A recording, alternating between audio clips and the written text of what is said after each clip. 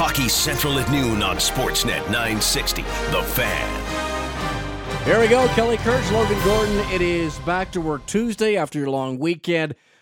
A long weekend that had a ton of hockey on Sportsnet 960 The Fan. We are going to have a busy show today. Eric Duhatschek coming in at about 12:30.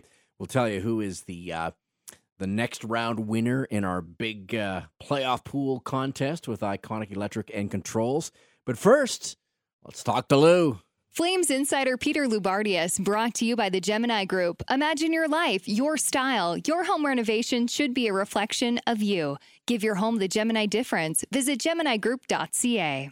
Lou, you had it in your notes. The New York Islanders were on Expedia. They dialed up the No Chance Motel yesterday. Tampa was just too much for them from start to finish, really.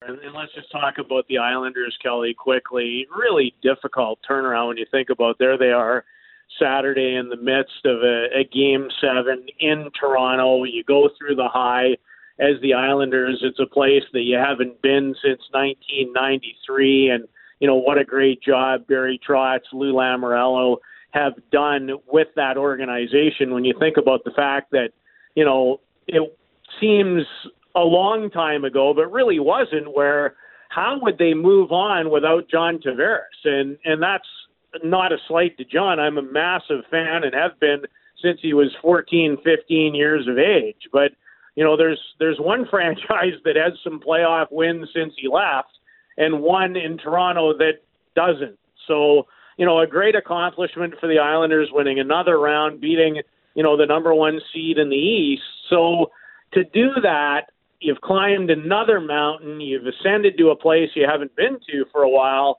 and now you jump on a plane, you got to change, you go to a different bubble, you get... I think it was a lot to ask, and then when you couple that with the fact that, Kelly, how I looked at last night was this way. Was there anyone on planet Earth that was going to beat Tampa last night? And I would say, with two words, no chance. No, not they were dialed in, and you're right. It was a tough go for the Islanders, but geez, they just kept coming at them in waves. Do you? I don't think we're gonna write the obit for the Islanders just yet. No, because they'll find a way to dig out somehow, right?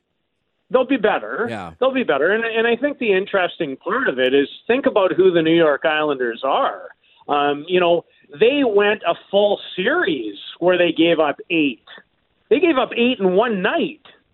So, that's a team that prides itself on being great defensively. We've talked a few times over the last few weeks about, Barry Trotz and understanding who he has and what he has. And, he made a statement a few weeks ago about, they're very, very comfortable in not having the puck all the time because they're so good in their defensive structure, and they've actually, to their credit, they've scored a lot more than people might have expected with Matt Barzal, and I think Josh Bailey has played arguably some of the best hockey I've ever seen him play, and Anders Lee and Nelson, they've scored some goals, so they've been a really formidable group, but they're going to be hard to have that kind of night again against. They'll be much better, a couple of days from now, or I guess all of a sudden tomorrow, when I think they've got their their new way of going about their business. But to me last night, as much as it was about them, they'll be much better. I'm not sure the other guys can be any better. Yeah, they look like they're on a mission, and they've looked at that for a while. They've had some adversity, big, long overtime game there with Columbus. And I'll tell you, they just, I think about last year when they were knocked out in 4 straight, and everybody's like, what happened? But they really didn't freak out. They made some really cool additions at the trade deadline. And Lou, from back to front coaching, I don't know where there's a weakness on this Tampa club, if there is one. No, I don't think there is. And let's not forget about one thing. They're doing this without Steven Stamkos. So they have another huge weapon in their arsenal that they're not even using, and they've found their way. Columbus was a bit of a mountain for them after what had happened. But 2 points I think about, Kelly, when it comes to Tampa. That was a miserable, miserable setback for them. And I think it taught them a very valuable lesson. And that is that regardless of whether you have the best skill in the league or not, that's not necessarily 100% winning formula. And, they did. They made additions like Goodrow and Blake Coleman, and they added Patrick Maroon. They needed to become more of a blend because at this time of year in the playoffs, you need a little of everything. And frankly, they relied all on talent. It was talent that led them to 62 wins last season. But, when the canoe tipped over after that 3-0 lead in game number 1, they couldn't reel it back in. And the other thing I think that's happened that I saw a difference last night in Tampa, Kelly, remember when the Washington Capitals beat the Pittsburgh Penguins and kind of got over and went on to win the Stanley Cup and how big that was? Got that out of the way and off they went, yeah. Yeah, you know what? I kind of sense that because let's not make light of that, pardon me. The win over Boston, that was not easy. Couple overtime games. I know it only went 5, but that was way more difficult or hard fought, I think, than 5 games would say. And there's absolutely no doubt that if you went to anybody on that Tampa team, they would tell you, that winning that series and having to play it in round number 2 was a massive, massive hurdle against a tremendous... Mentally, yes, right? Yeah. Yes. Yeah. But, they, to beat Columbus, which wasn't easy. You mentioned the 5 overtime. They had another overtime game. Remember, Columbus blew a lead, and it ended the series in the last game of that series. So, they've had a lot to fight through, and they just looked last night, like such a confident, in control. Now, it was also one of those nights that everything they touched turned into gold and went in the back of the net. And, we haven't even started talking about, one of their main people or 2 of their main people. But this team really has everything you could ask for. And they're also in a unique position, Tampa Bay, because when you would ascend to that level, Kelly, there's no second prize. Nothing outside of winning the Stanley Cup for Tampa. No moral victories for those guys anymore. They need to win it. Yeah. And they've been in this position 4 times in the last 6 years, which says everything about them. When you think about what an elite organization is, it's Tampa. They're knocking on this door year after year after year, and they didn't last year, yet they won 62 games. Yeah. So to their scouting department, Steve Yzerman, Julian Brisebois, that Al Murray-led scouting staff, they've done a marvelous job. They have done an absolutely marvelous job, and, they're going to – right now it feels like it's somewhat theirs to lose. They want to get there. I mean, maybe they're not an elite organization yet because I think you get that with championships, but they want to be in that same conversation where you talked about the Pittsburgh Penguins, the LA Kings from earlier on in this. And I'd even put Boston in that category, Chicago, even though they didn't. Right. The teams Boston that you always know win, they're going to be there. Right. And they've got that pipeline of guys coming up, and people want to play there. So that's where Tampa Bay is at. We're chatting with Peter Loubardias right here on Hockey Central at noon. We've got hockey for you tonight, Dallas versus the Las Vegas Golden Knights at 6 o'clock tonight, as we got lots of hockey for you, all the games of the conference final. We're also joined by Logan Gordon. Well, Lou, you wanted to talk about the Calgary kid. He's been on display for a little while now, and he just continues to improve, and Brayden Point making himself well-known this postseason. Well, I got to tell you, I'm enjoying the daylights out of it. I'm a massive fan of Brayden. I've been lucky enough to have been watching him since he was 12 years of age and followed him through, bantam and midget. I know we can't use those anymore, so I apologize. They're now age categories, and I'll get better at that going forward. an outstanding junior career in Moose Jaw. But right now, he is at an exceptional level. And the thing about Brayden, who had 5 points last night, 2 goals and 3 assists, is, Logan, you talk a lot about skills, but then there's hockey IQ. And his vision, his quickness, which has never been better. Logan, I know you guys will both remember this play. If you want to think about a play, and there were several last night, obviously, the first goal, he drives around the defense, makes a great move, makes himself available on the second goal for a great pass. Even the little bumper touch pass he makes to Hedman that leads to that goal. Outstanding feed after that ridiculous play in the neutral zone by Kucherov.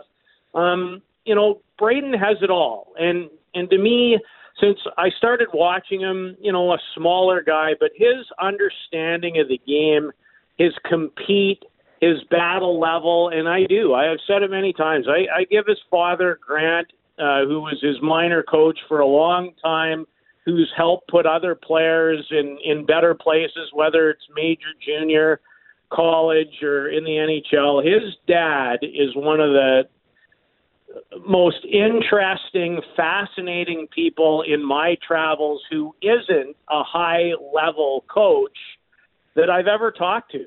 And I think he has made such a massive difference.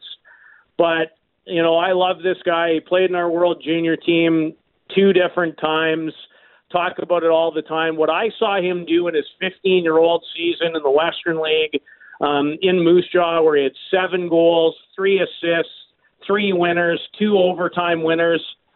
Logan, that doesn't happen. That just, you have got to be special. And somewhat like he's doing now, Logan, how many times will you see a guy who is not any more than 5'9", for sure? Trust me, because I'm 5'9", or at least I used to be before I shrank. How many times do you see him fish pucks out of people's feet and always on the right side? And the plays he makes and the vision. Well, that's what I saw in that playoff year, and all he's done is just get better and better and better. And, I'm a huge fan. And the other reason I'm a huge fan is he is, even in his interview last night, he's so humble. He's so respectful. He has the A word for me, which sometimes has gotten lost in today's professional athletes. He's highly aware of who he is, where he came from, the people who have supported him along the way. And so, again, to watch this breakout, he's got 16 points in a 7-game point streak, second in playoff scoring now with 23 points. Phenomenal last night. And one guy who notices it each and every day is his head coach, John Cooper.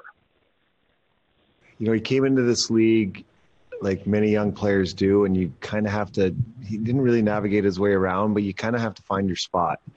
And he's played in some big moments in his career, given some big assignments. I look back in 2018 when we made our run to the conference final. He was a big reason we beat the Boston Bruins. And I thought that was kind of his coming out party.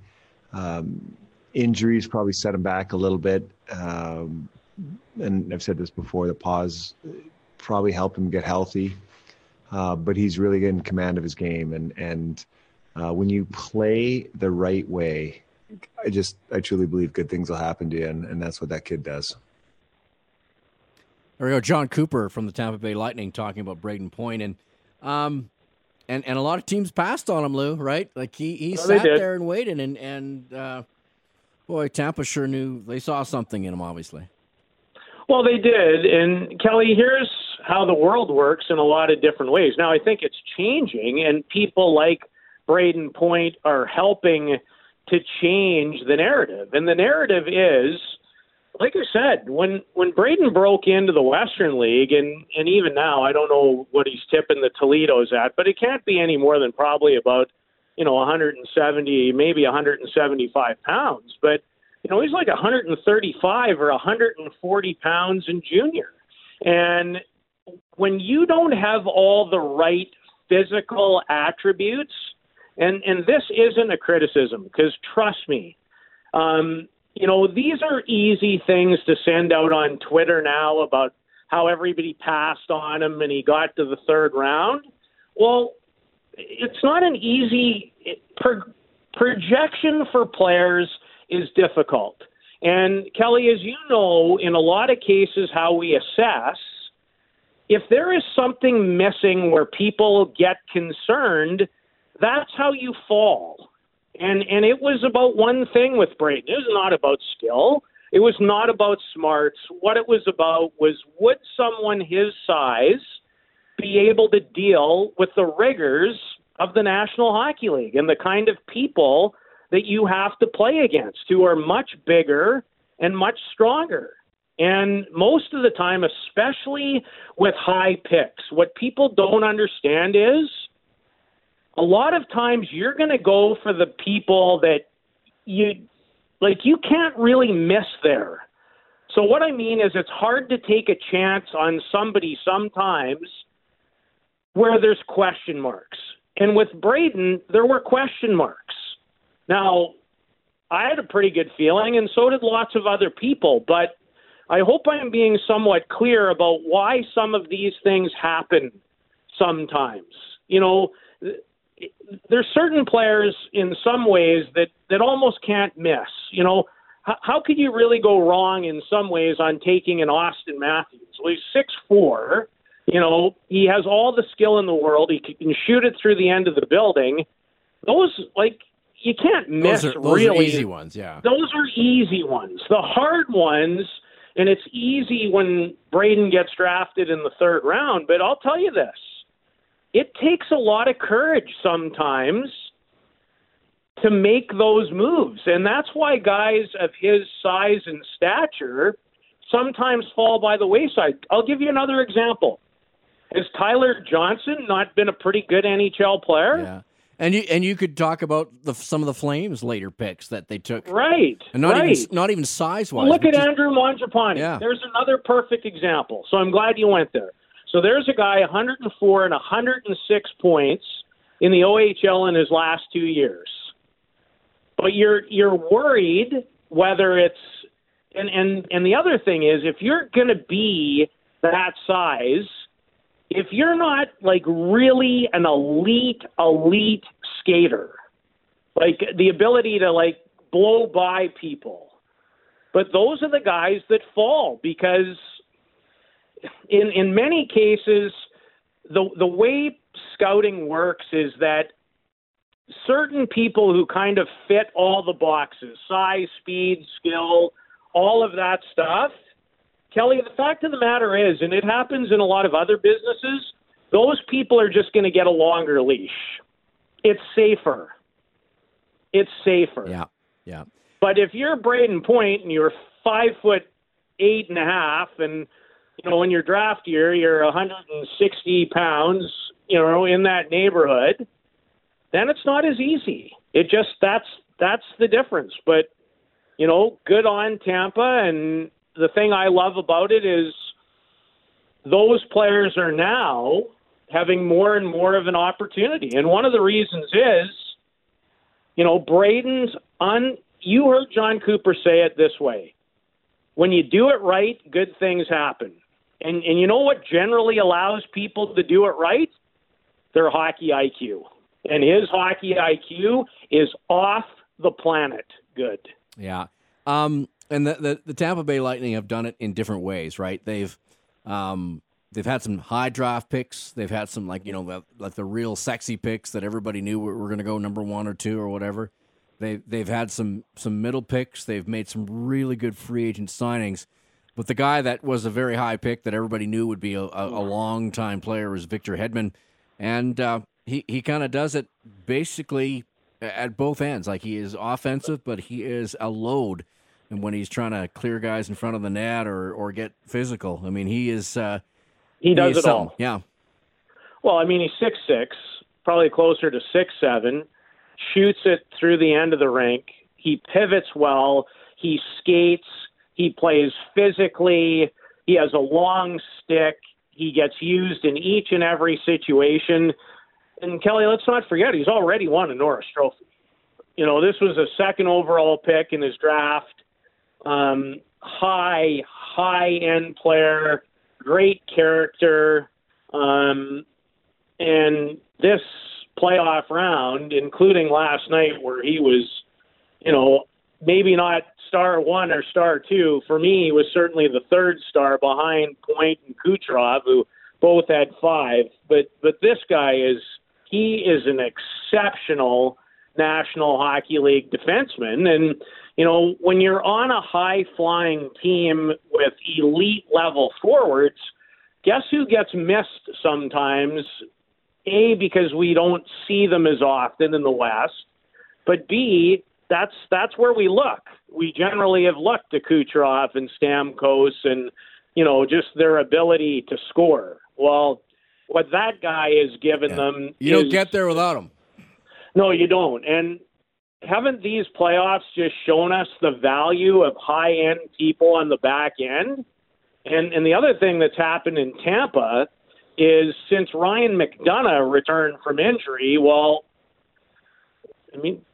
they're a good group. And those two guys leading the way, they give you a little of everything. They can defend. McDonough's an elite defender. Hedman's he's as elite is as far as National Hockey League defensemen are concerned. And, when you have what they have, there's a lot there for John Cooper and company to work with. Well, Lou, we're going to let you go. We'll break down what happens tonight, 6 o'clock our time, Dallas versus Vegas. We'll get into Game 2 of that game tomorrow. Thanks for joining us, and talk tomorrow. Okay, have a good day, everybody.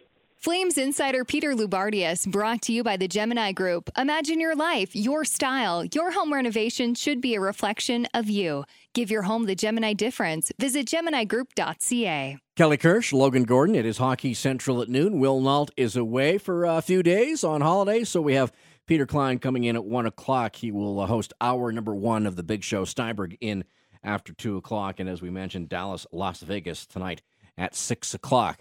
On the Sportsnet Radio Network coming up with Batch and Hershey. Looking forward to that. Hey, I went to the movies this weekend, and it was the first time I'd been in a while, probably since end of February kind of deal.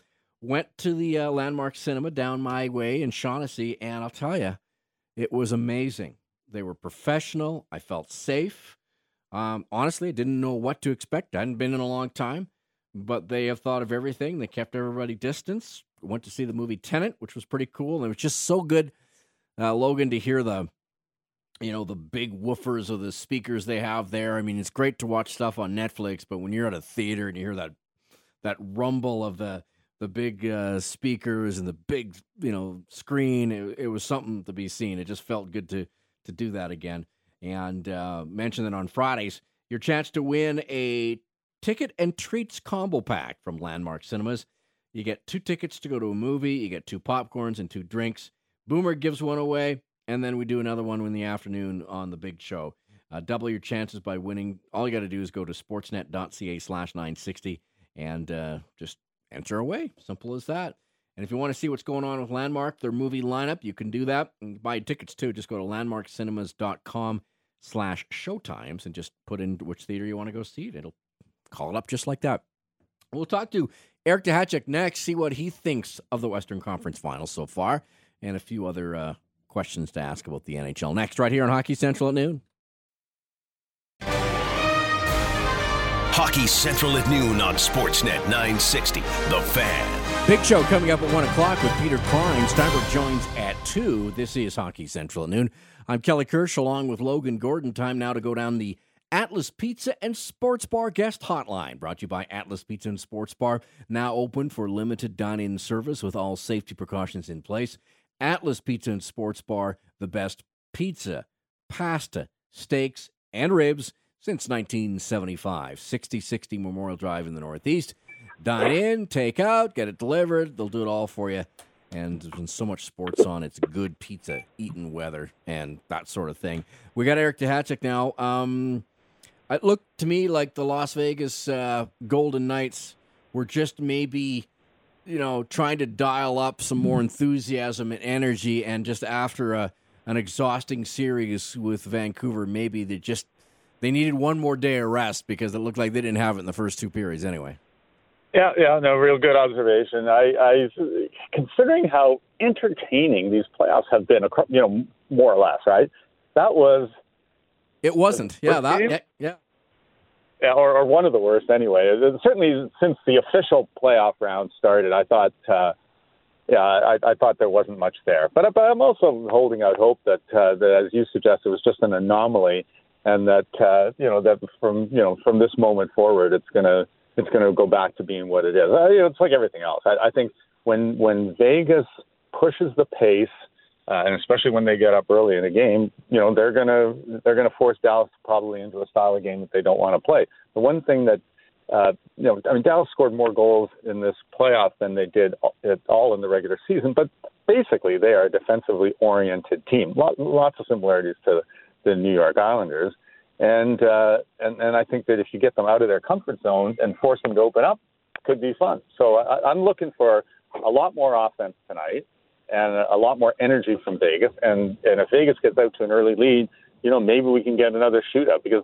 that's been the best part about these playoffs. The unpredictability of it, the fact that, no lead seems to be safe, it's been great. And that game was one that just, sort of didn't measure up. But it's one game, and it felt, I thought if Vegas got the jump on Dallas, that it could be a real quick series. The fact that, Dallas got that first win, now it looks like it's going to be a slog. Yeah. What do you think goaltender-wise for Vegas? Do you go back, obviously, with Leonard, or do you go with Fleury, or where do you think? Well, what I would tell you is I do think that that they are going to, use them both. If it goes 7, we'll see both of them for the remainder of the series. But, yeah, I would go with Robin Leonard. I mean, as much as, like Fleury is the face of the franchise, or one of the faces of the franchise. Leonard has been the guy that they've ridden for most of this time, and certainly the shutouts that he threw in the past series are going to be uppermost in DeBoer's mind. I mean, I'd be surprised if it's not Robin Leonard. We talk about it's been obviously their third year in the league, and they've had an amazing beginning as. They're just about, if they can win this series, they go back to the Stanley Cup final like 2 out of 3 years, which is absolutely crazy for an expansion team.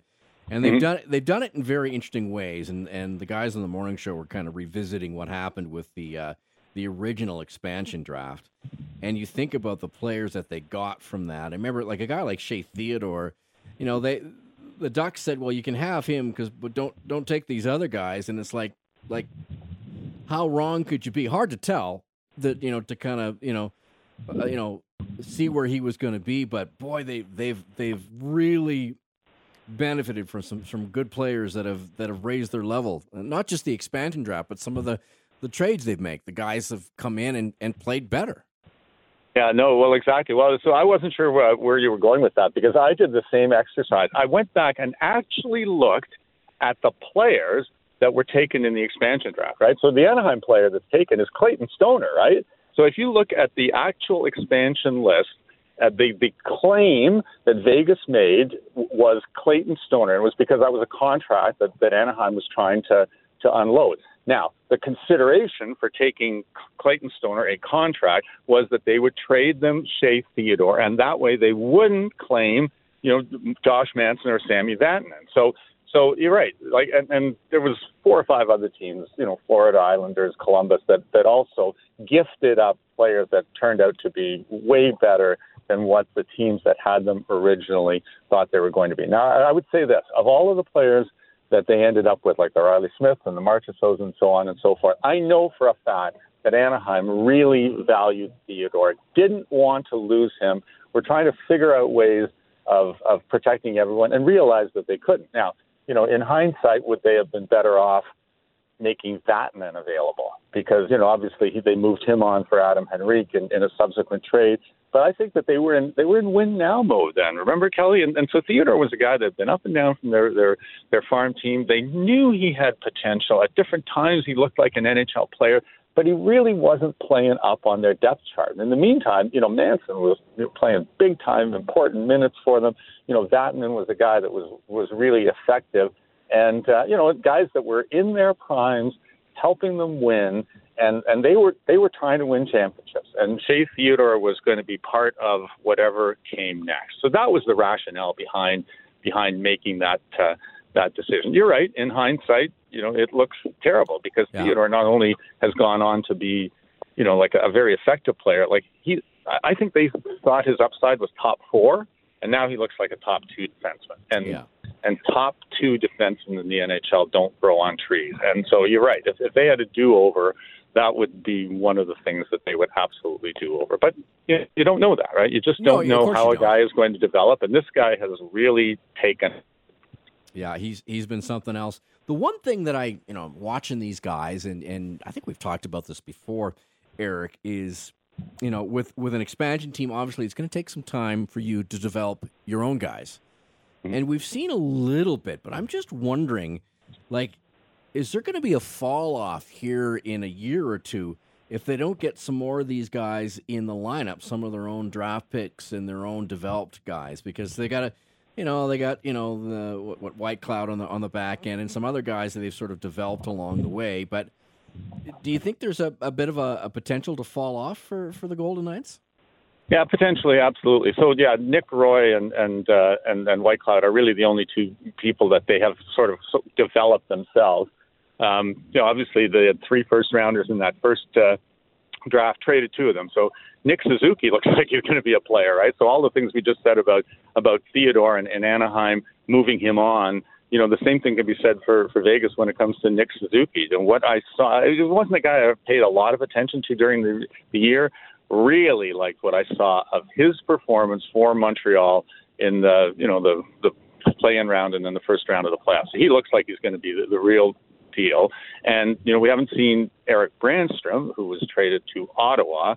We haven't seen him at his best, but again, defensemen take a little bit longer to develop. So those are pieces that would be coming through the pipeline for Vegas if they hadn't gone on and made the trade for Stone and Pacioretty, who obviously are, making important contributions to the success that they're having right now. The one guy that they retained, Cody Glass, the highest of those 3, has had a really kind of an intermittent start to his career. So I don't know if he's going to be somebody that plateaus as maybe a bottom 6 forward, or if he's just needed more time. He wasn't that physically mature, if I recall, in his draft year. So I think they felt that if they were going to invest some time in him, he would eventually, get there and become a pretty good player. But the assets that they got in terms of those trades and that they made for expansion considerations, it looked like they were going to get a vast pipeline of young players that would all, hit the, development curve at the same time, that 3 to 5 year period. And then, they traded 70% of those guys to get assets for today. So it isn't going to be as deep a pipeline. There's still a few,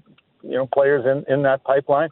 But you're right. They, like a lot of teams that get into that go for it mode, there's a price to be paid, and Vegas will probably ultimately pay that price. If they win a championship this year, Kelly, I'm going to guess that they won't. We'll worry about it later. Yeah.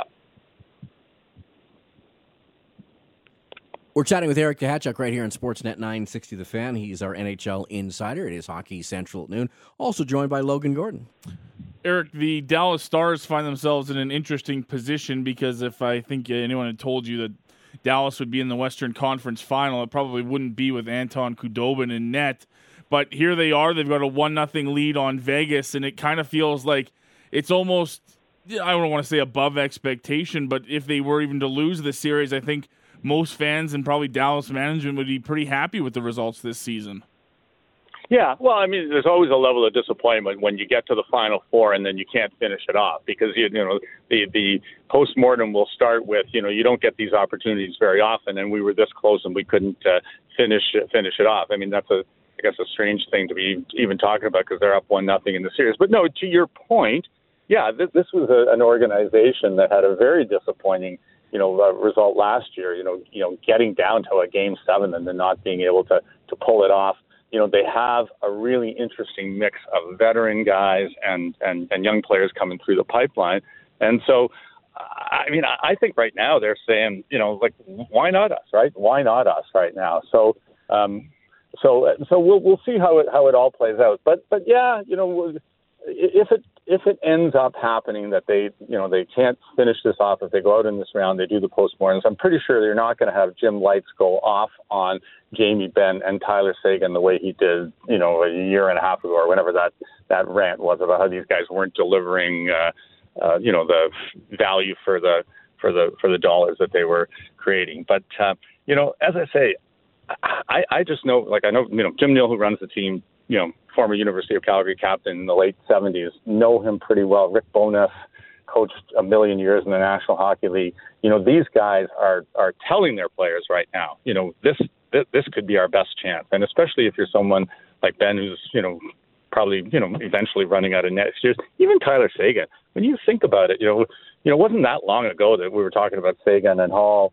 and these young guys coming up, from that 91 draft, they're, guess what? They're approaching 30, and they're going to soon be on the back half of their career. So I'm very interested to see, how Dallas does. I don't think that their team is as good on paper as Vegas is, and for sure, the fact that Hudobin is giving them this level of goaltending is something that probably surprises a lot of people. Although, when you think about the teams that have survived and how many of them are using their backup goalies, or even the last round, the number of teams that had to rely on the Halaks and the Demkos, it's been a crazy year. And it always goes back to, Logan, you've heard me say this a million times, right?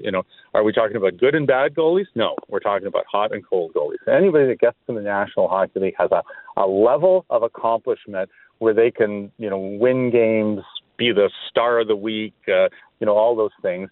And if you just happen to get a guy that's on a roll at the right time, and that's what we're seeing from Hudobin, never know. It sure looks like that team has a ton of confidence in him, and especially with everything that's gone on with Ben Bishop and his fragility. One of the smartest things that organization did was invest some money in a backup that could come in and play a string of games. Because if your number one is a guy like Bishop, who's got tons of upside and can be Vezina trophy caliber goaltending when he's healthy, to think that he is going to be a guy that you can rely on from October to April, history shows that isn't the case. So this was an insurance policy that they invested in. It's going to pay off for them. I do want to touch on what a Dallas offseason might look like in a moment here, but I wanted to bring up, you mentioned Rick Bowness in your last answer there, and it's curious that we see a coach with an interim tag reach a Western Conference final with a team, and had they lost in the last series, I'm sure there would have been plenty of discussion over his decision to start Ben Bishop in Game 5 and what could have happened there, but I mean, that's all in the past now. Is there a world, Eric, you think that this offseason comes and Rick Bowness isn't given the reins to Dallas as the head coach? Well, it would really be interesting, I think, if 2 years in a row a coach with an interim in front of his title won a Stanley Cup, because that was the case last year, right? Craig Berube was still technically the interim coach of the St. Louis Blues when the Blues won the Stanley Cup. So what I will tell you is that I think the same thing would apply here. I mean, they don't even have to win the Stanley Cup. I think that whatever the season ends in Dallas, Rick Bowness will sit down with Jim Nill and say, what do you want to do? What do you want to do? And so I think it will be left in his hand. And I don't think it's 100% sure thing that he would necessarily want to continue as a head coach. I just don't know. I think that it's one of those things. If you were to ask the question in a Zoom call, the answer would be, let's wait to see what happens, and let the season finish, and then give ourselves some time to think about what we want to do next, and then proceed from there. So I would say that if he wanted to come back and be the head coach, absolutely he will return. I think he's done a great job. Very difficult situation. Again, somewhat similar to what happened in Calgary, to go into a situation where a coach is relieved of duties, not for performance on the ice issues, but for something else.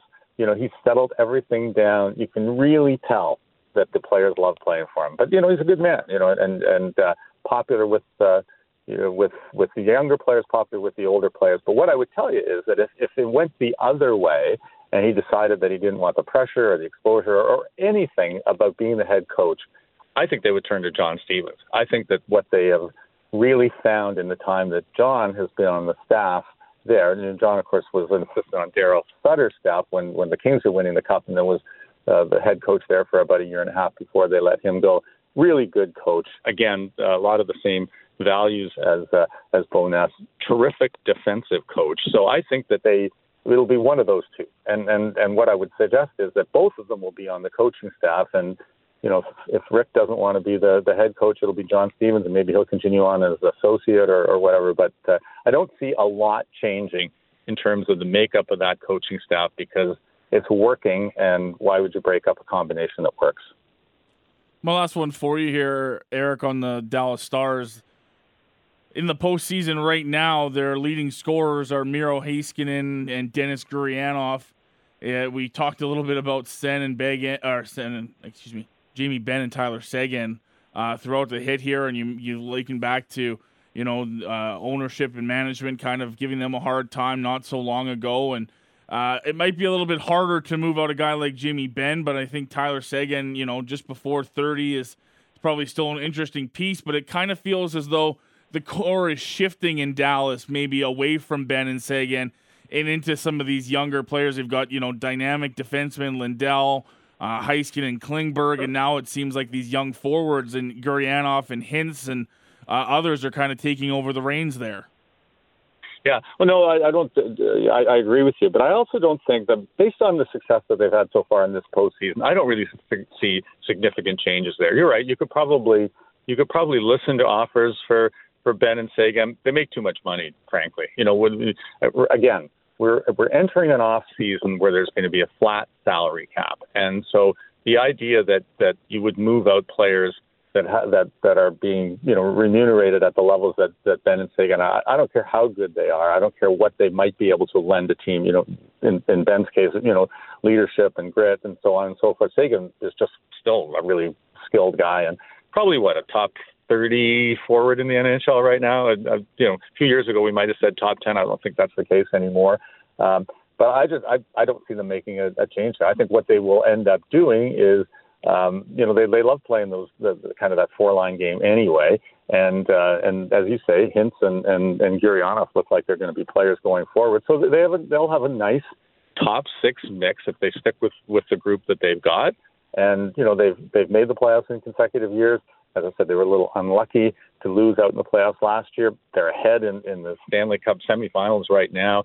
So, as opposed to all the other teams that are talking about making significant changes and lowering the boom on this guy and that guy and the other guy, I think you're going to see a lot of status quo in Dallas next year.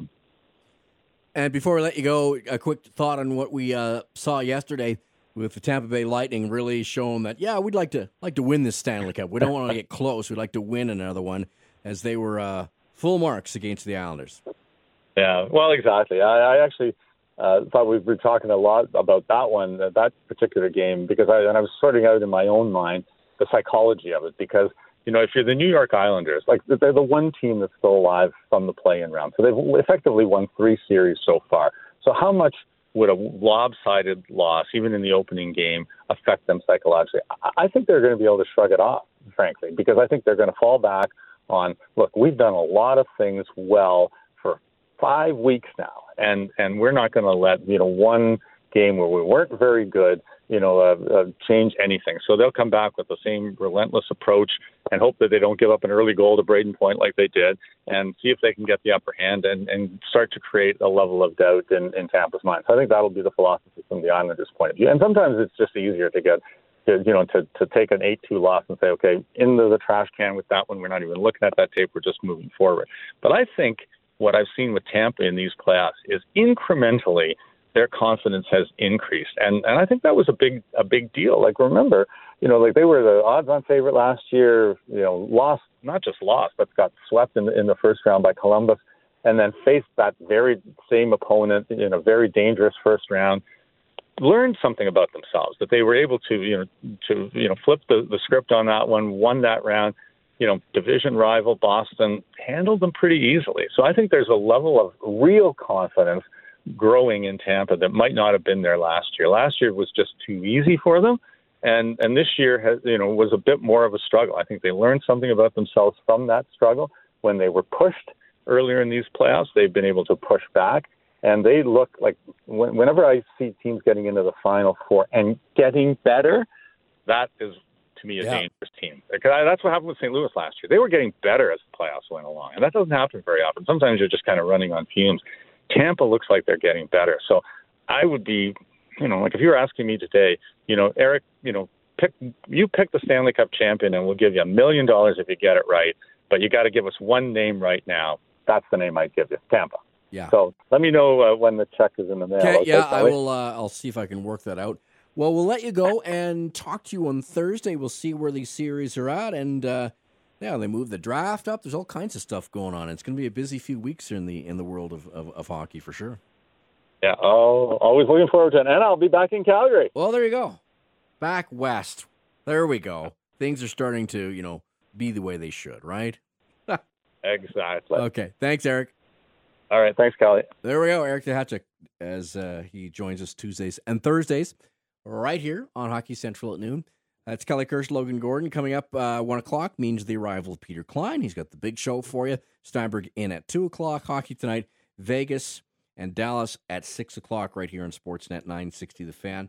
I do want to tell you that we'll announce who is our, what are we calling this? Our third or fourth round, because we had a play-in round winner too. It's probably our fourth round winner of our iconic electric and controls playoff pool. We'll get you the scoop on that next right here on Sportsnet 960. Hockey Central at noon on Sportsnet 960, The Fan. Peter Klein coming in after 1 o'clock, hour one of the big show. And coming up, it's the Sports Drive at 5, featuring Inside the NHL for Calgary Co-op. Calgary Co-op is your one-stop barbecue shop, from only Alberta meats to local grill-ready products. Calgary Co-op is here to help you be your barbecue best, and that is coming up after 5 o'clock or so right here on Sportsnet 960 The Fan. The commish, Kevin Walker from Iconic Electric and Controls, sent me a note. This is I guess we had the play-in round, and then the first round, and then the second round. So the winner of the latest round in our contest, our playoff pool, as it were, the Lords of Lettuce with 330 points. Congratulations. Travis Federico is the team owner, and now we move on to the conference finals, and congratulations. You get yourself a nice prize pack from Backyard Meats, and who knows, you could be winning the big smoker from Paradise Bay and that big shipment of meats from Backyard Meats, so you can have a late summer, early fall barbecue. We'll see how it goes. All right, so that's coming up. What else can I tell you? We got some hockey for you. We've had a lot of hockey, but we're going to keep rolling it on as we've got Dallas and the Las Vegas Golden Knights at 6 o'clock tonight. And that game was a little on the boring side, if you want to be honest. It was not great. Game one. We'll see what is in store for us for game number 2. We'll do that for you coming up at 6 o'clock. What does Peter Klein and Logan Gordon have ready for hour one of the big show? We'll have our Monday regular Ryan Pike from Flames Nation joining PK at 1:30 or so. Okay. Probably talk some Flames off-season, what he's seen from the playoffs so far. And I believe we'll have 3 burning questions to ask Peter in the last segment. Okay. That's coming up. We'll do that next right here on Sportsnet 960.